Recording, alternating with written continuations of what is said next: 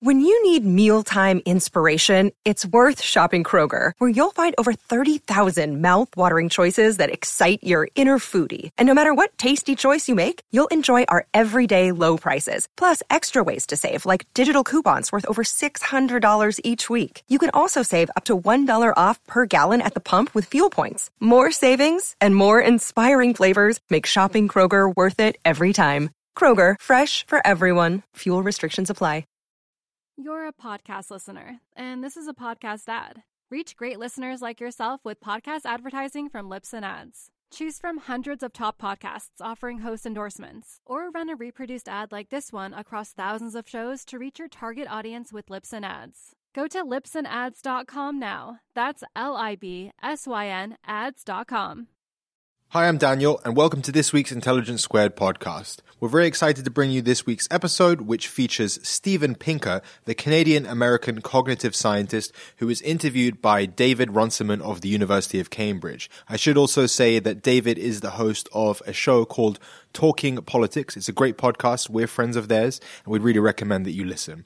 This week's episode is about Steven Pinker's book, Enlightenment Now: The Case for Reason, Science, Humanism, and Progress. They discussed to what extent has humanity progressed over the last 100 years, and should we be taking that for granted?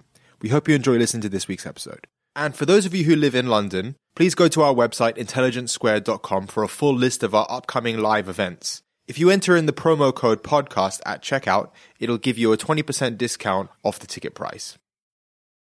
Hello, I'm David Runciman. Welcome to this week's Intelligence Squared podcast.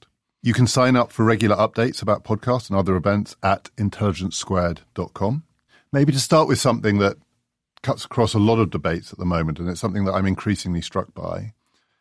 There seems to be a new division. People are asked to pick sides in a world where we're always being asked to pick sides between optimism and pessimism. You're either going to be one of the optimists, or if you're not, you're one of the pessimists. So you use the language of optimism and pessimism in the book. Occasionally. But you also have a bit where you are wary of it. Why has that become the choice? How did we get to the point where, and you know, I'm asked this question a lot. You talk about something in contemporary politics or contemporary social developments, and people want to know, so does that make you one of the optimists or one of the pessimists? How did we get here? Well, it's not clear that this represents a change from the past, because there have been famously optimistic and pessimistic politicians in the past. Franklin Delano Roosevelt famously said, "We have nothing to fear but fear itself." Ronald Reagan said, "It's morning in America." So the language has been with us probably for as long as there's been politics.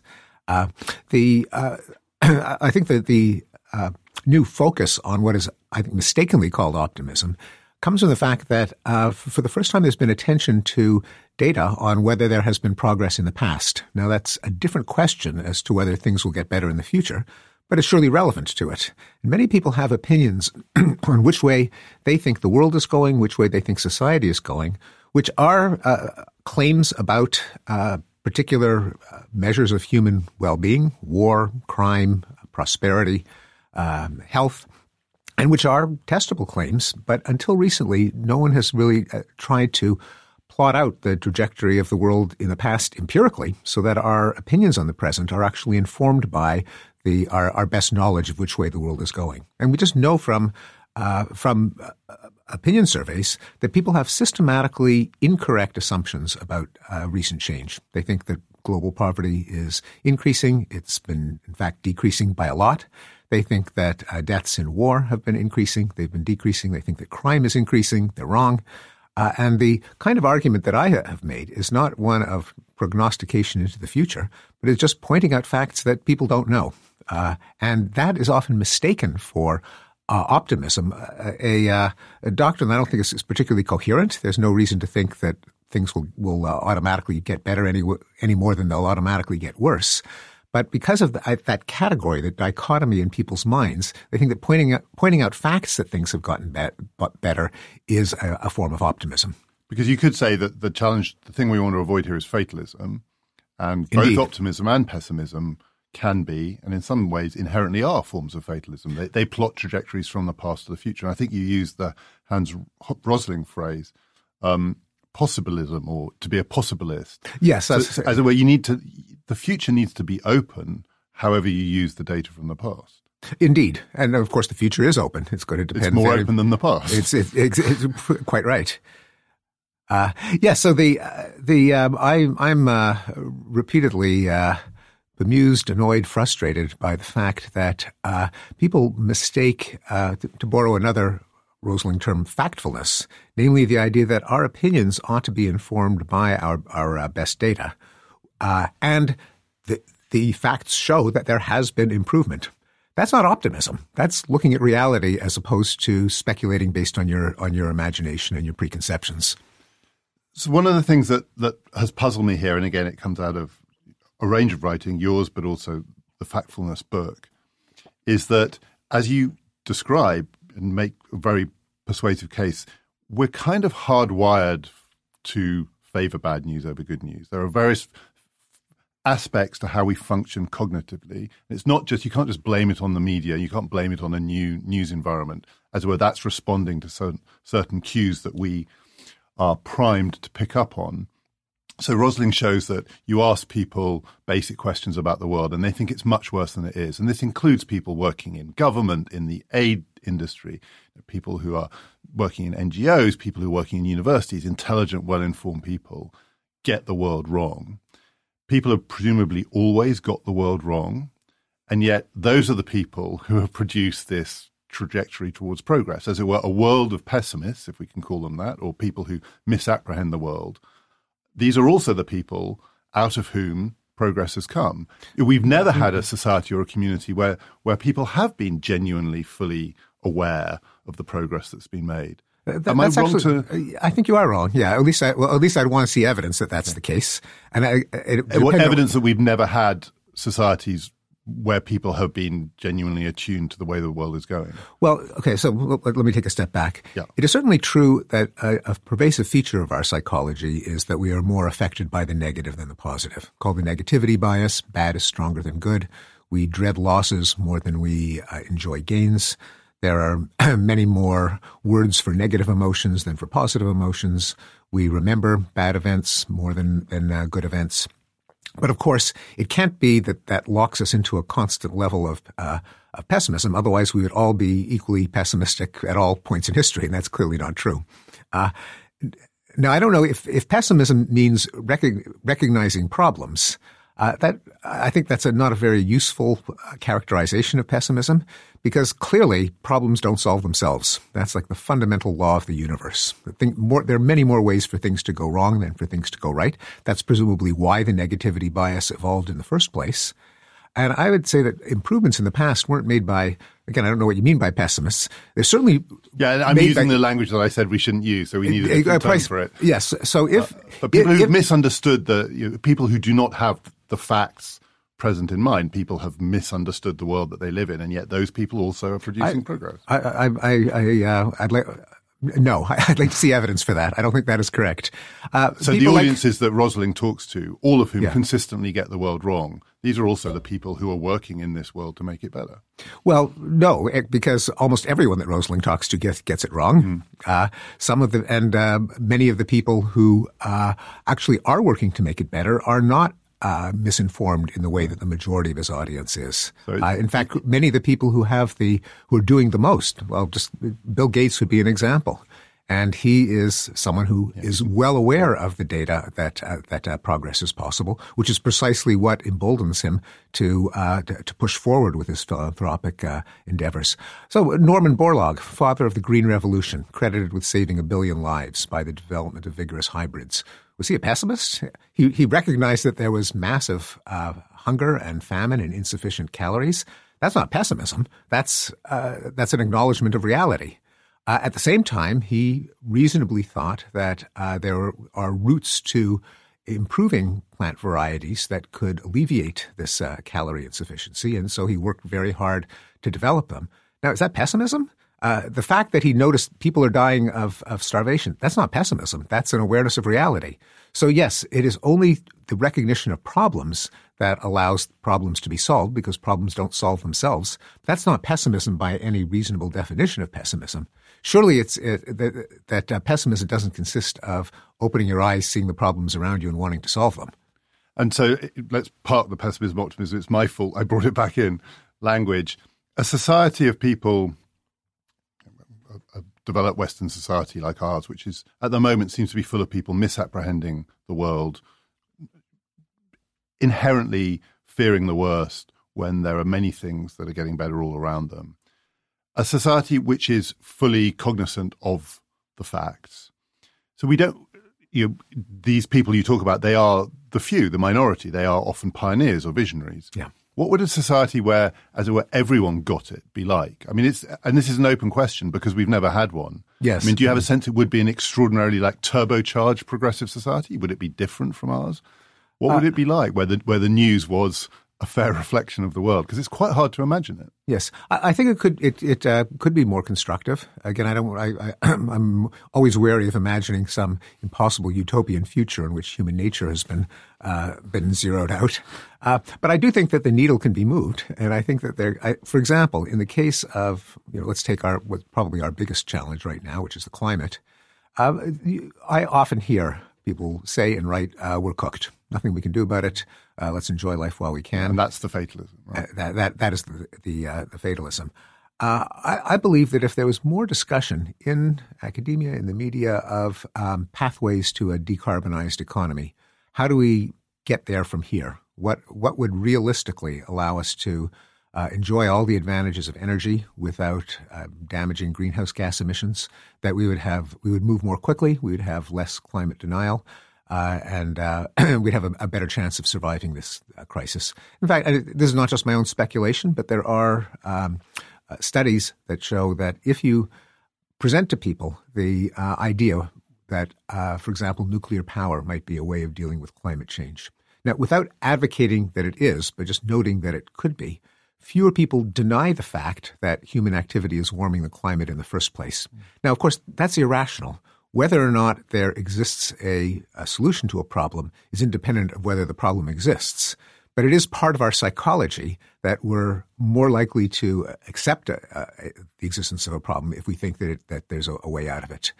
And that's a feature of psychology that perhaps could be constructively exploited if we had a more reality-based discussion, both an assessment of our current situation, the possible routes forward, a look back to see if the routes that we're anticipating are realistic, namely, has the world in the past done anything like what we're advocating it do at the present, just to calibrate our hopes and expectations to reality. But yeah, I think that would be a better society. I don't imagine that we'll ever get to a point where everyone thinks like that. But on the other hand, everyone doesn't have to think like that because, as we know, there's no complete participatory democracy where every decision gets made based on public opinion. Elites get their way for better or worse. And even if the people with their hands on the levers of power have a more reality-based view, that would be sufficient to put us in a better position. So the climate question raises a category that you write about in Enlightenment Now. Again, a relatively new term, existential risk and existential threats, and climate is sometimes characterized as one of those. And there are big risks with thinking in terms of existential risk, and you highlight some of them. I mean, one is fatalism, we're screwed, nothing we can do. Another is that we spend so much time thinking this is such a terrible prognosis, we need to prioritize it, that we don't accept the risks that come with over-emphasizing a worst-case scenario, even if it's reasonably remote. But Martin Rees has made an argument in his most recent book, not the Our Final Century one, but The Human Future, where he says one of his problems is we now live in a world which faces these enormous potentially existential challenges. And unlike in the past, they are man-made, they are human-made. And it depends on us. And in many cases, we know what to do. We just don't do it. And this is relatively recent evidence of human incapacity to deal with these things. So it's not like these are acts of God and we do what we can and hope for the best. We could do something about this and we're not. And he says that gap, again, I'm not going to call it pessimism, but that gap is the thing that gives him pause and thinks that this might be different. We're now living in a world where the human-made threats are real, the human capacity to deal with them because we made them is real, and we're not. Well, and we may not, but we ought to. So but the fact that we're not is being driven by what? Is it by this innate? Because this is in a context of existential risk, where he's thinking about these worst case scenarios. Yes. So I have a public bet with Sir Martin on whether an act of bioterror or bioerror will kill 1 million people before the year 2020. Which is next year. Which is next year. When did you take the bet? Just 2 years ago. I think I'm going to win, but those are good odds. Hope so. You got. But, yeah, I think so. Yes, but we don't know that we're incapable of acting on it. The world has gotten together and dealt with pretty serious threats in the past. The ban on atmospheric nuclear testing, the ban on chlorofluorocarbons. The Paris Accords were not sufficient to deal with climate change, and of course the United States is planning to withdraw from them. But it does show that the world can get together and agree on a course of action. And if the accelerating targets are implemented, then that it's a possible route to dealing with it. And it could be that as weather events get more unignorable, that public opinion will increase even further toward accepting the reality of climate change. A majority of people already do accept it. There are various forces in government that prevent everyone from acting on it.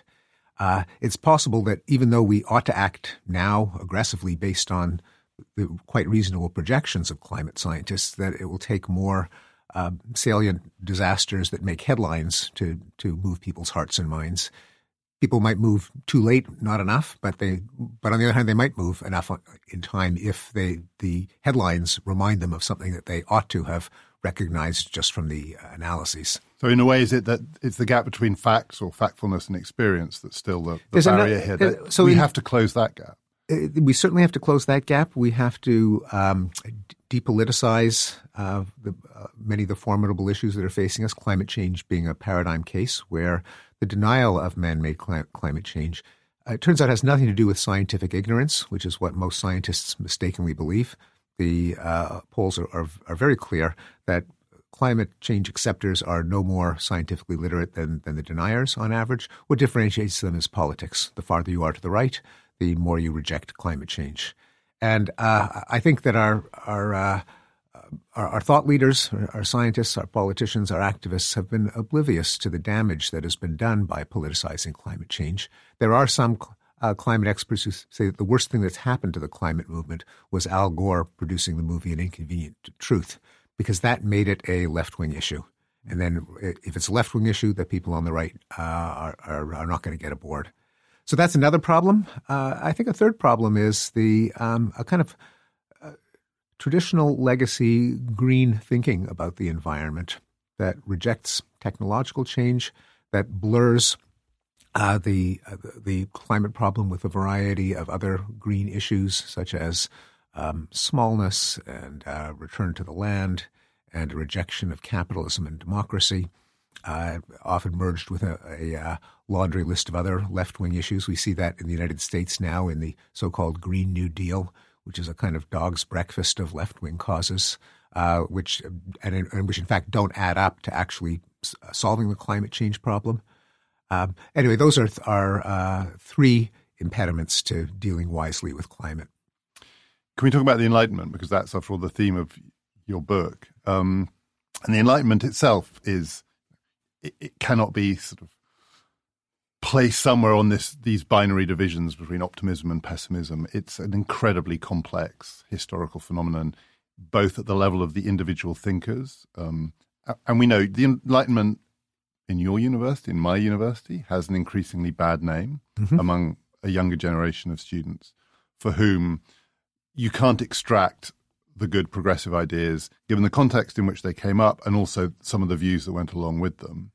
Are you trying to extract the core from what you think are peripheral ideas? Can you do that? Is there a way of separating out in this complex phenomenon the bits that you want to emphasize from mainstream 18th and 19th century thought, much of which for many people now is abhorrent? Yes, absolutely. That's the whole point of the book. The point of Enlightenment now is not, let's look back to a bunch of great guys in the second half of the 18th century and do what they say. That would be a bad idea. That would be a bad idea, and that is adamantly not what the book says. The book's idea is captured in the subtitle, "The Case for Reason, Science, Humanism, and Progress." Now, rather than listing those 4 abstract nouns, I wanted a label for that quartet. I could have called it Cosmopolitan Liberalism Now or Secular Humanism Now. But in conventional ways of talking, these ideas are called Enlightenment values, Enlightenment ideals, and so that's the term that I used. And indeed, a lot of them were articulated during the Enlightenment to give those 18th century dudes their due. But it would be against the spirit of Enlightenment ideals to hold the people in that era up as a kind of secular prophets or people who are giving us wisdom, whose texts we should parse, whose creed we should sign on to. That's a common misunderstanding of the book, even though it is explicitly disavowed in the chapter on the Enlightenment. So you could have called it Enlightenment 2.0 or something. I mean, Enlightenment Now sounds a bit like that thing now. Well, whereas yours is the New Enlightenment, isn't it? In fact, the New Enlightenment was the original title of the book. But you never considered 2.0. That's too much of a cliche. It's so 1990s. I know. Yeah. And in fact, there is a book called Enlightenment 2.0. There's always and no one's heard of it. So yes. And there's a common misunderstanding, particularly among people who study the Enlightenment, who think, oh, he's talking about what I've spent my life studying. But in fact, those guys disagreed with each other. Well, yes, I know that. A lot of the questions... They disagreed with themselves in some sense as well. I mean, and with themselves. Internally, this is not a coherent... Absolutely. And the Enlightenment is not a creed. And some of the questions that they were obsessed with are almost incomprehensible to us today. It was a different era. And now I think a lot of the attempts to blame Enlightenment thinkers for slavery and imperialism are bizarre. I think it's part of the current academic mindset to reduce all issues to a question of racism, to see the entire world through the lens of racism and anti-racism. And some of them were racist because in the 18th century, almost everyone was a racist. And unless we write off the past as a bunch of bad people, we've got to appreciate the thinkers in the context of their era, examine the ideas separately, unbundle them, not say was Hume a good guy or a bad guy, but rather among the things that Hume said, which of them were well defended and still worth defending. So one Humean idea, which I take to be one of the core ideas of the Enlightenment, is skepticism. Absolutely, it has many of its roots in kind of Cartesian skepticism. Indeed. So skepticism is a powerful but sort of dangerous doctrine. I mean, it's hard to control it. It's clear, I'm completely persuaded we need more skepticism in the world because there is too much credulity and superstition particularly around certain kinds of, I don't want to call them conspiracy theories, but sort of attempts to explain the world by making it all join up, and it doesn't join up. On the other hand, skepticism is something that could be applied across the board to many well-established institutions. Liberal democracy, capitalism, how they currently function, things that are taken for granted. The world needs to be this way. Mm-hmm. Skepticism is a dangerous idea. Should we not really let it loose? Well, we ought to be skeptical of everything, including liberal democracy and capitalism, but we shouldn't be nihilistic. We should allow and it's not the same as nihilism. Yeah. No, we should allow our opinions to be informed by the best evidence that we can gather. We should calibrate them beforehand to how a priori plausible they are based on everything that we already know, and then update them according to what we observe. So, yes, we should be skeptical about everything, but we also should, in an uncertain world in which our knowledge will always be uncertain, calibrate our degree of credence of an idea to how much evidence there is for it. Do you think we're skeptical enough, for instance, about the institutions of contemporary democracy? Because many of them are, particularly in the established democracies, are really entrenched to the point that we think, well, this is how democracy ought to go. It goes through these institutions functioning in this way. We expect it to go along with sort of political parties and so on and so on. Should we be more skeptical about some of the assumptions we make about how politics works? Well, we should about some, particularly in the United States, where we're locked into a number of archaic features of our political system, such as the Electoral College, perhaps such as the Senate, such as lifetime tenure for Supreme Court justices, such as setting political districts by state legislatures, which are obviously pathological. And so we shouldn't just accept them because we've lived with them for 250 years. On the other hand, I think there is a lot of something that goes beyond skepticism to a kind of, I think, an ignorant cynicism about our institutions that comes from a failure to look at evidence that would compare them to their alternatives. So, for example, there is, of course, always justified skepticism about markets and capitalism. On the other hand, they ought to be compared with the alternatives, such as totalitarian top-down planning. Likewise, liberal democracy always will have flaws, which always ought to be questioned. On the other hand, if we compare liberal democracies with the alternatives, we see liberal democracies are pretty pleasant places to live. And I think that a lot of the current climate, particularly in universities, is just factually ignorant of the comparison between our current institutions and the real-world alternatives. And so every flaw and shortcoming is considered to be thoroughgoing rot. And there's, I think, far too much a willingness to tear down our institutions on the assumption that every shortcoming is a fatal flaw. So I've made this case in relation to climate change. The skepticism is necessary, but skepticism too often these days collapses into cynicism. So you can be skeptical about features of the science because science is an inherently skeptical pursuit. But cynicism is always to ask the sort of who benefits question, the assumption that with any large political program, the question is, in whose interest is this being said? Who are the scientists working for? On whose side is this case being made? And we live currently in a deeply cynical world, right? I mean, so much of our politics is being driven by the question, if you're saying that, it must be because ... Indeed. And skepticism is not the same thing as cynicism. Cynicism is itself a form of dogmatism if it consists of rejecting any possibility of improvement, if it consists of imputing the worst motives to everyone. Now, of course, one ought to question motives, one should look for conflicts of interest, but you can't a priori assume that everyone is acting out of their worst instincts. And I don't think we want to spend too much time talking about Donald Trump, but Trump is the master of politics in the age of cynicism, I would say. Oh, indeed. He ran on a deeply cynical program. Dystopian program, one that was in opposition to the idea of progress. Its motto was "Make America Great Again." So it was reactionary in the literal sense of looking back to an idealized past that has been corrupted, rather than looking ahead to ways in which we can solve our current problems. Of course, deeply contemptuous of knowledge and expertise, deeply contemptuous of our current institutions, such as organizations of international cooperation, the press, indeed government itself.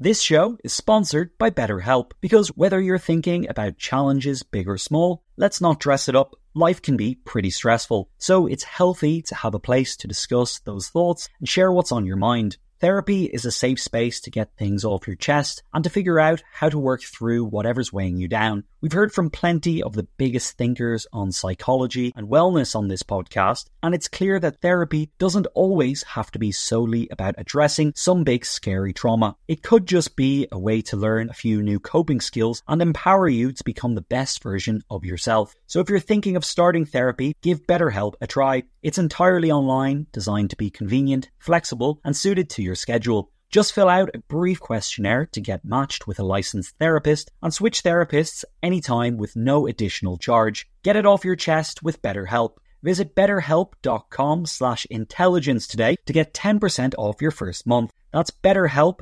HELP.com/intelligence.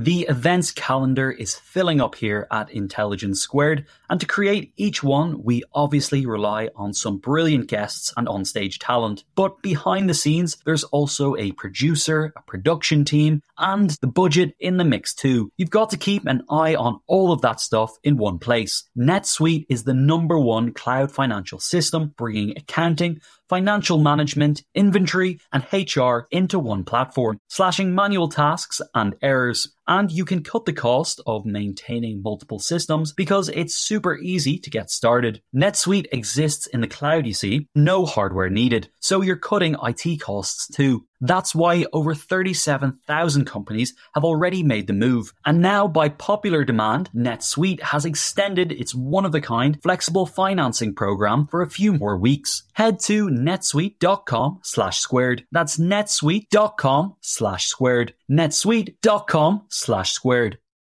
You're a podcast listener, and this is a podcast ad. Reach great listeners like yourself with podcast advertising from Libsyn Ads. Choose from hundreds of top podcasts offering host endorsements, or run a reproduced ad like this one across thousands of shows to reach your target audience with Libsyn Ads. Go to libsynads.com now. That's LIBSYN ads.com. So one striking feature of contemporary politics is there are two big social divides that you can see at play. You can see it in Britain around Brexit with the election of Donald Trump. So one is an educational divide. It really makes a difference how people vote. You can ask the question, did you or did you not go to university or college? And that's a very strong indicator. Indeed. The other is generational. There seems to be a growing gap between some of the perspectives of the young and the old in a world in which people are getting older and older. On the generational one, maybe come on to the educational one in a second. On the generational one, what do you think is driving it? And on some questions, young people are clearly, again, I don't want to use the pessimism word, but they're clearly profoundly worried about the trends they see moving into their future. Are they wrong? I mean, what? Indeed. Yeah, they are wrong. No, I'm sorry. Indeed, indeed, they are worried. They're worried. Indeed, there is a educational gradient in support for populism, a generational one, and an urban-rural gradient, maybe even stronger than the other two in terms of its predictive power.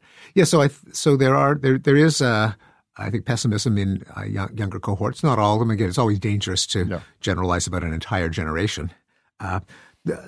Because they've lived through the Great Recession, through a lot of dysfunction in government, particularly in the United States, and because of a change in conventional wisdom among the educated as to the major challenges facing us, the strengths and weaknesses of alternative political systems. I think there's been such an ethic that the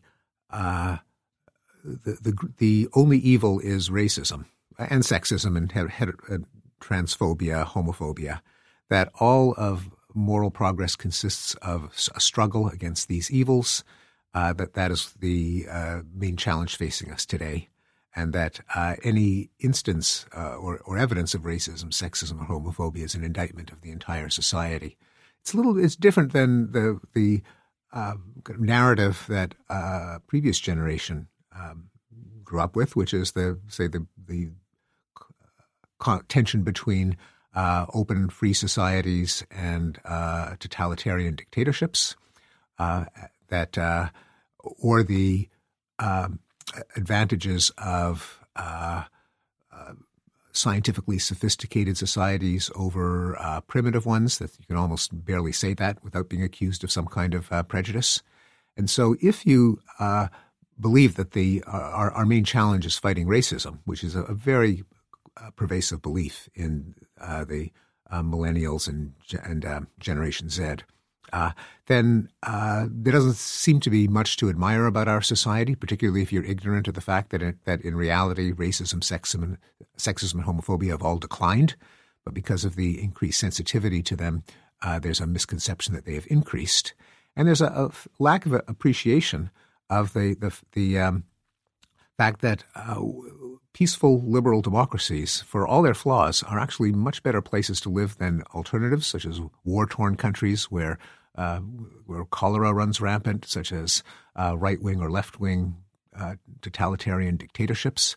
that has been perhaps as a byproduct of the fact that we've gone through a generation of relative peace, of end of the Cold War. That isn't part of the consciousness of the younger generations, and so there's lack of an appreciation of the huge benefits of liberal market democracies. So is that also a kind of experiential question in that as one tracks, let's call it progress, it goes up and down, and there are periods where people are confronted much more directly with the choices, and then there are periods where people move away from that confrontation. I mean, traditionally it's been in the form of wars and overt conflict, and in generations of relative peace, there is a forgetfulness. There's a forgetfulness. There's also because it's there's something unseemly about blaming things on the kids today. It's something that I'm acutely conscious of, having lived through it when our parents blamed everything on us baby boomers, and so I don't want to fall into the trap of saying, oh, those ignorant millennials and iGens, as they're sometimes called. Because part of the blame actually goes to my generation, the baby boomers, who now are the professors and the deans and the editors and the op-ed writers. And some of our worst 60s and 70s political ideology has now become the establishment, including the idea that the only problem facing us today is racism and sexism. If it's the case that, again, we can't generalize about generations, and even within generations, I mean, there's another generation which has been characterized as Generation K, which is the kind of 15 to 22, 23-year-olds. So that's K after Katniss from the Hunger Games. Okay. Who apparently, when they're polled, see the world that they're about to enter into as a kind of Hobbesian war of all against all. They genuinely see a future which looks like that. They are also a generation. So we have a generation of people who are in their 20s and 30s who have only known the digital revolution in their lives, but we have a generation who've only known the kind of social network revolution, the Facebook revolution in their lives. Might that have a more profound impact than we realize on very, very different perceptions of what human experience is, what's possible? Because it's so young, it's so fresh. We don't actually know what impact living in this world to be connected in this way is having on people. But there might be a sea change at work here. There might be, and the part that I would agree about is that we don't know. It's just too recent. Yes, right. It's too recent. I think there is a tendency now in the blogosphere, the commentariat, to blame every problem on social media. Whatever it is, it's social media's fault. Facebook's to blame. Yes, specifically, but also Twitter and so on. So I think there's too much of that lazy blaming. Surely there are revolutionary changes that have been unleashed by social media, and for many of them, since we have not yet had enough time for society to develop countermeasures to some of the excesses of social media, the immune response, we really don't know how it's going to shake out. But part of it presumably is, and again, we don't know how we're going to counter this, a relative sense of powerlessness. I mean, these are very empowering technologies in lots of ways. They give people extraordinary voice and ability to amplify opinions and so on. But I think there's also a widely held sense that they're also disempowering, that people become data points, that they are at the mercy of technologies. Not only they don't understand how they work, they're not even conscious of how they are being played by these technologies. I mean, we're in that phase now, and that feeling of powerlessness is real, I think, for many people. I guess, but some of the powerlessness also comes from quirks of the electoral system, particularly in the United States, where disproportionate power goes to rural areas. Money has clearly too much of an influence in politics, where a minority of people wanted Donald Trump to be president, but he's president. For many, many policies, a majority of people are opposed to them, but because of gerrymandering, because of the overweighting of rural areas, because of the overweighting of small states, because of the outsized influence of money in politics, the popular opinions don't get implemented. And that may be more of a source of powerlessness than the fact that Facebook sells your data to advertisers. And in the broad story that you tell in this book, and also the previous book about the decline of violence, where you track global trends, you also track more local trends, and they're most of them, particularly with the violence story, are pointing in the same direction. But of course, there are also pockets of experience and people living in places that are going the other way. The global story about inequality, we're living in a much more globally equal world. The global story about the tens and hundreds of millions of people who have come out of extreme poverty amazingly recently. Telling that story in the affluent West, where even within a society like the United States, there are increasingly very, very divergent experiences of this kind of economy and this kind of political system.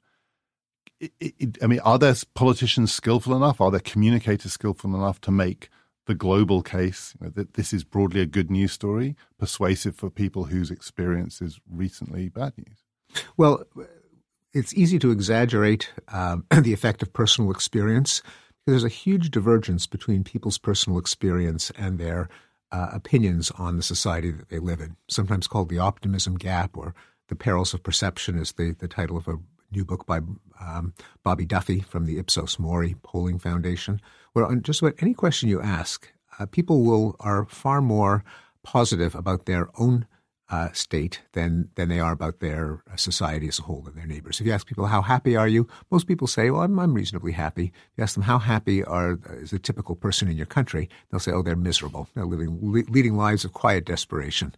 How safe is your neighborhood? Oh, pretty safe. How safe is your country? Oh, you can't walk down the streets without getting attacked.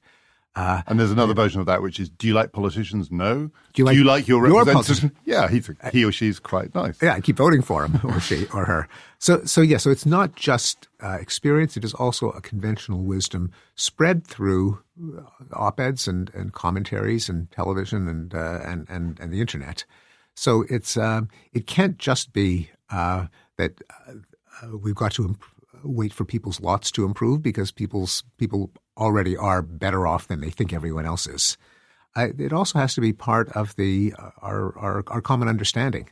For example, the people are systematically mistaken in their belief about the trajectory of war and of poverty and of crime. If people are factually mistaken about the major facts about which way the world is going, then a lot of deplorable opinions will follow. So I think we do have to get the conversation. By we, I mean everyone who has the public ear, the people who write op-eds, the people who appear on television, and all of us in sharing articles with one another. But in response more directly to your question, is it possible for a politician in particular to have this tell the global story, as it were? Yeah, well, we had one. Barack Obama was adamant about the fact that overall things were improving, and in fact, I stole a quote from him as the epigraph for one of my sections. If you had to choose a time to be born and you didn't know who you'd be or where you'd be, you'd choose now. And of course, his sometimes ridiculed campaign slogan was "Hope and Change." But again, it wasn't optimism in the sense of just a sunny disposition. It was based in facts that he often alluded to. In fact, I was in touch with his speechwriters about some of them on the fact that that the world is not spiraling downward, and in fact that our institutions are doing some good. And it's the American right who is, of course, cynical about the ability of government to do anything. And so it's not shocking that a liberal progressive politician would remind people of what government can and has accomplished. But so it can be done, and Obama was, despite hatred from some sectors, he was on the whole a successful and popular politician. Why do you think with your book, The Better Angels of Our Nature, which tells the violent story, I was really struck by the pushback to that. It made people angry to be told that violence was in decline. It evoked really strong passions. I mean, I thought it was a very, very persuasive book, and it told the long story, the medium story, and the short story. And these stories, they're not the same story, but they overlap. And yet it made some people furious, right? Enlightenment Now, even more so. Yes. Violence, why does it make people angry to be told that the world is less violent than they think? Often because they are committed to a political ideology that is driven by the belief that things are getting worse. There are left-wing and right-wing versions of it. There's the leftist version that the institutions of capitalism have immiserated the world and have led to a nightmare of exploitation and post-colonial dominance, and that all of Western liberal capitalist democracy is rotten at the core and deserves to be pulverized and replaced by something completely different. And there is a right-wing version of it, which is that the problem is not capitalism, the problem is liberal elites, and that they have led to a nightmare of crime and promiscuity and pornography and abortion and globalization, and pointing out that actually, in the aggregate, the institutions that we have now have actually made things better, not worse, undermines a basic belief of certain political ideologues, and there are a lot of them. So one last question. The United States and Britain, one thing they have in common, in Britain it's more recent, and in both cases it's relatively recent, is that overall life expectancy is falling. And there's evidence in Britain in the last year or so, which is new for societies like ours, that some of these trends have turned the other way. It's a very short-term phenomenon. And it's a very when you say reversal, people think that there's been a U-turn. No. What it means is it's down by a month or so, averaged over a lot of people who are overdosing on opioids. Exactly. So within that, again, for each country, that global set of statistics, there are pockets of real suffering and misery, and bits of our societies where we are talking about a kind of reversal, or again, the phrase left behind is the wrong one, but a kind of falling away from the overall story. This is politically, apart from anything else, really driving a lot of what's going on at the moment, both cause and effect, actually, I think. It is driving some of it because the demographic sectors that are most vulnerable to this decline in public health, to alcoholism and drug abuse, are often the ones that are most supportive of authoritarian populism.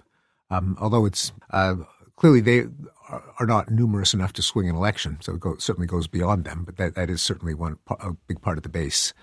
And there's no contradiction between noting that there are severe problems in particular times and places, and the idea that there has been progress overall. Again, going back to the beginning of our conversation, where people confuse the issue of whether there has been progress with something called optimism, where optimism is sometimes tacitly equated with the belief that everything gets better for everyone, everywhere, all the time. That's not what progress consists of. That would be a miracle, and that just cannot happen. The default of human history is not that progress happens; it's progress doesn't happen. Progress is a very special state of affairs. It's one that I attribute to. I use the Enlightenment as an overall rubric, but just the idea that if we understand the world and if we set our goal to improve human well-being, we can gradually succeed. Most societies, most times and places, don't believe that. They don't believe that they don't prioritize human well-being, or they don't believe that we're capable of understanding the forces of nature well enough to do so. And left to its own devices, the world doesn't get better. There's, as I emphasized at the beginning of Enlightenment Now, the second law of thermodynamics says that without the input of energy or information, things fall apart. There are more ways for things to go wrong than to go right. And the process of evolution, which is what shaped our brains, didn't shape them for wisdom or happiness, but rather for competition. And so human nature, unaided, is not going to lead to progress. It's only if we sign on to these somewhat exotic ideas that there is a truth, that we can try to attain it, although never being certain of it, that we can understand nature by framing hypotheses and testing them, that we ought to set as our goal the well-being of men, women, and children. If we do all of these things, then we have a reasonable expectation that we can sometimes succeed. That package of ideas is unusual. To the extent that we continue to embrace it, we might continue to improve people's well-being, and if we don't, then we probably won't. Good point to end on. That was Steven Pinker in conversation with David Runciman. And don't forget, Steven Pinker's book is Enlightenment Now, The Case for Reason, Science, Humanism, and Progress. And David Runciman has a podcast, which is called Talking Politics. Check it out.